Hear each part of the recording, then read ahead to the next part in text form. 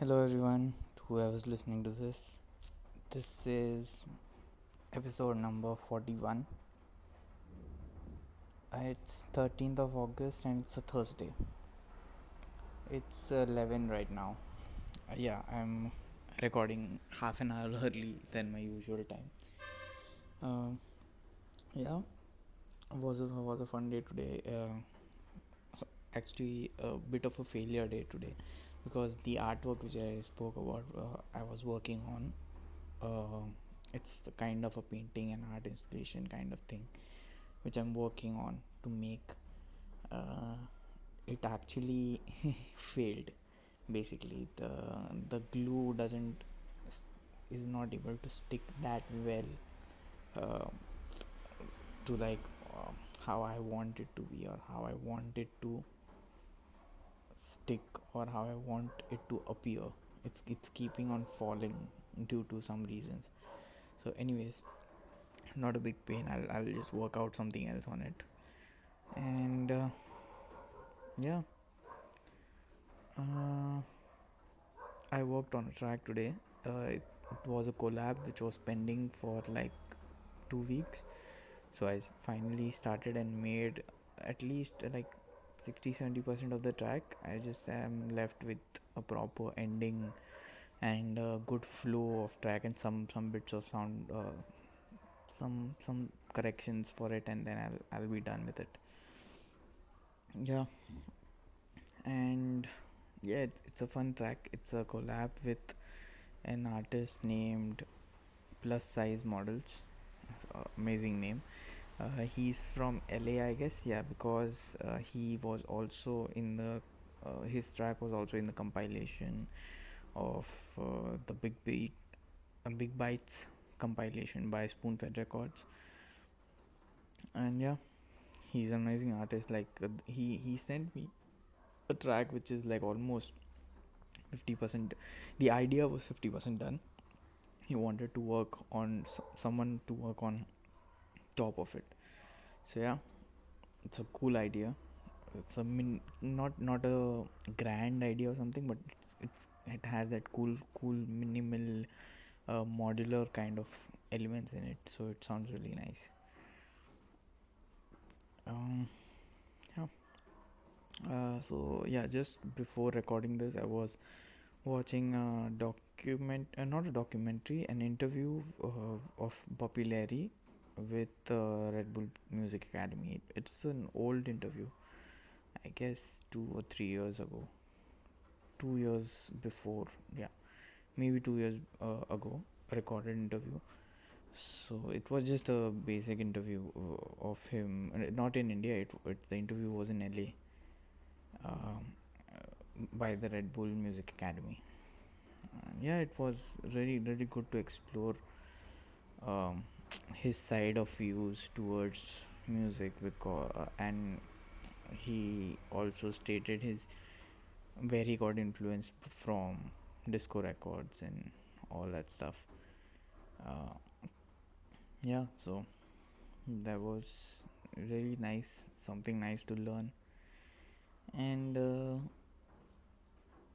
yeah, it's actually really out a very outstanding thing about him is that he has produced over 600 songs across his career. Like 600 songs is way too much, and like almost more than 50% of them are popular songs, like real popular songs. So yeah, he's one of the influential artists, music directors in which the Indian music industry has had so far, because he's one of those people who brought a different style to Bollywood. Like, he didn't just do that, but he's obviously known for that. He's known for that kind of music. He also does other kind of stuff, commercial stuff, and Indian, Bengali, and all that Indian roots, because he's a classically trained person. His parents were classical musicians, and his mother was a classical trained singer, great singer. So obviously he's a classically trained person and not a normal DIY kind of artist, which are the artists which are right now. So was really good learning about his way of making music, because now obviously he doesn't make all his music on his own. He has like people who work for him, and then he directs them to do this, do that, and then he has the vision of whatever he's going to make. So yeah, really really cool. And then later I was also checking some stuff about RD Burman, and the reason for that is, I'm doing this research of like just watching interviews and all that stuff from last 2 months. Like not every day, but I do it sometimes. I just watch some interviews or read some articles about them. So why I am now exploring more of R.D. Burman's music, because he's also like one of those people who's not limited to just one style of music. And obviously all the music directors from the 80s and 90s, 80s especially, 70s and 80s were really uh, what I how can I describe that, because I don't want to say any wrong word by mistake. um, they were really talented for sure, because it was a big responsibility for them to give out hits after hits after hits, and to explore all the different moods, because back in those days songs were divided into moods rather than genres. Like how because and I know about this because I used to have these MP3 CDs back in the day. Not back in the days, like not that back in the days. It was around 2002, 2001 or 2002. I had this CD. We had these CDs my dad used to bring, where the tracks were divided into folders, and the names of those folders were happy mood, sad mode, romantic mode. So I guess in Bollywood, there wasn't a genre like how it is in the outside music world.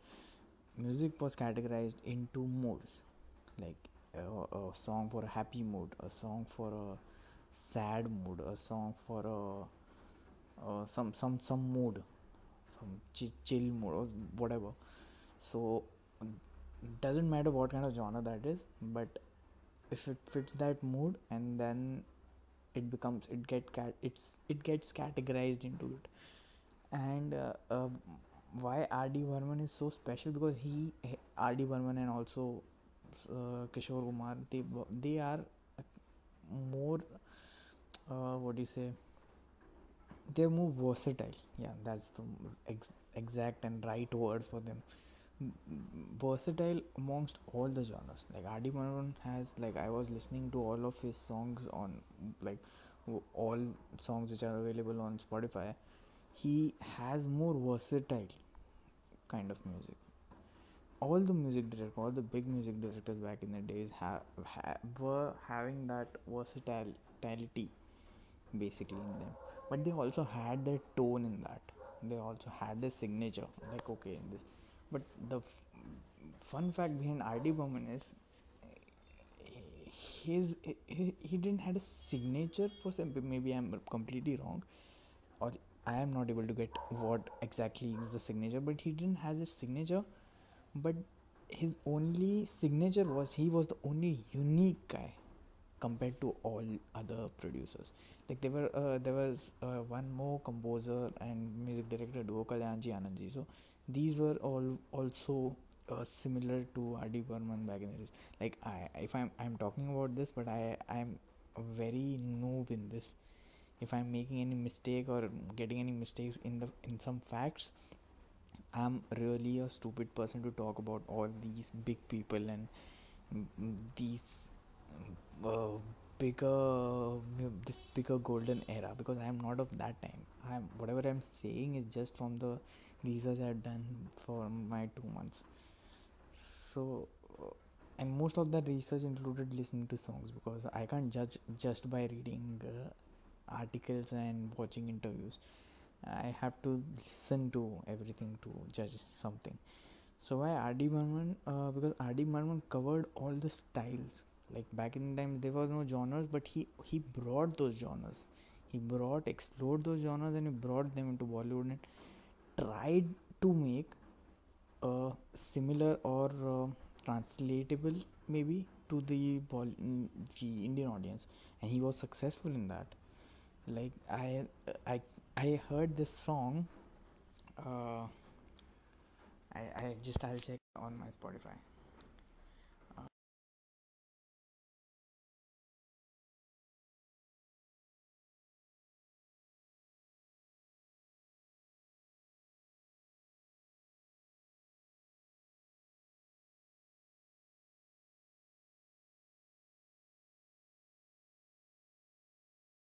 to this, and you come across this song Spotify, and so it's everywhere. But best if you listen this on any music streaming platform, like either Apple Music or Spotify Music, because if you're listening this on YouTube, you'll get a terribly bad quality of song, so you won't be able to understand what exactly I'm talking about. So if you're listening this song on Spotify, and anyone who's more into house music or electronic music, and also an Indian and knows about Bollywood music, you'll be shocked to listen to this song, because I have heard this song. It's not like I haven't heard this song ever. I had heard this song before. I know the lyrics also, some the at least the basic chorus lyrics I know about it. But I didn't recognize that this song was actually inspired a lot from house music. Like house music. I'm not even saying disco music. I'm saying talking about house music. and uh, and this is called pure inspired song, not like the ones, not like copied songs which are done nowadays. They're literally copied.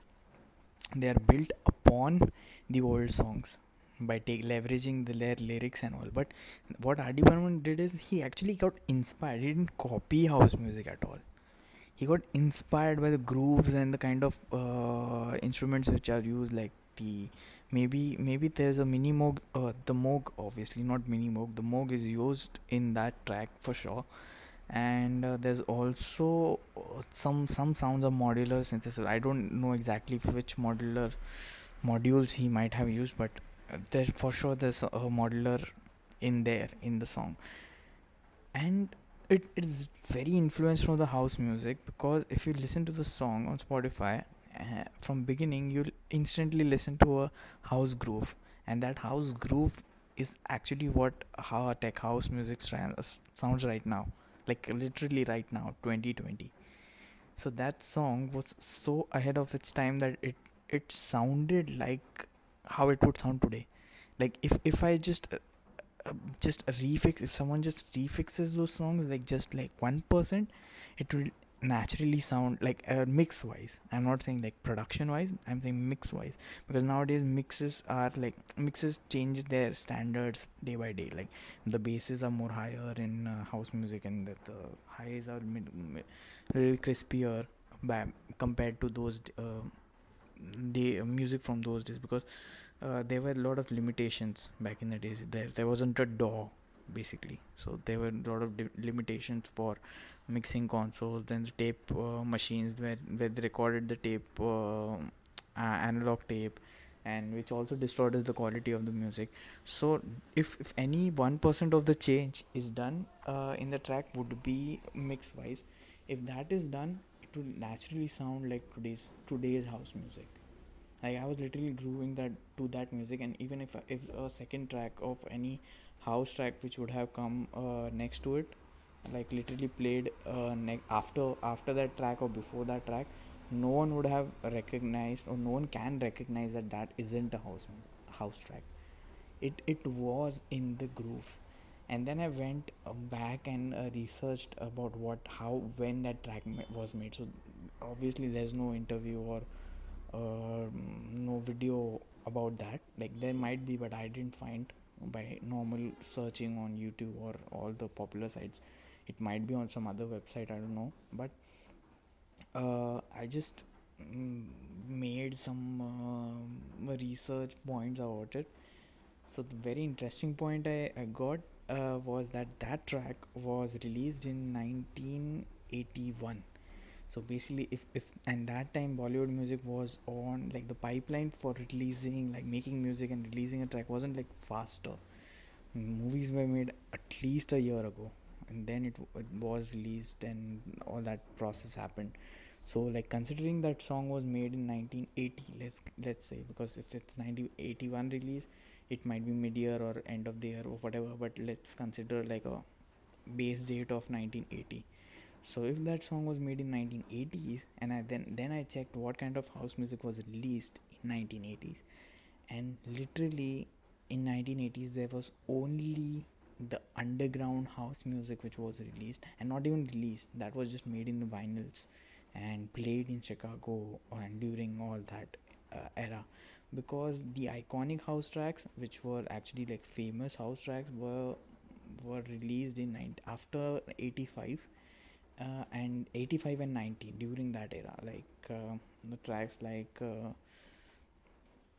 all the popular tracks like Move Your Body. Move Your Body was released in 1986. So after this track released, like Dil Na Khele Dildar Ka, which was released in 1981 in India, and that song I'm not saying that house music was influenced by that song, but definitely this song was influenced by the Chicago house culture which was going on, because that song doesn't sound like disco music, because if it was referenced from different disco music, it's very easy to believe, because disco was made before house, and then all the disco demolition, all that phase happened, like people were burning disco records and all that, everything that episode happened, and then house was born when people used to play music in warehouse, like Frankie Knuckles and everyone.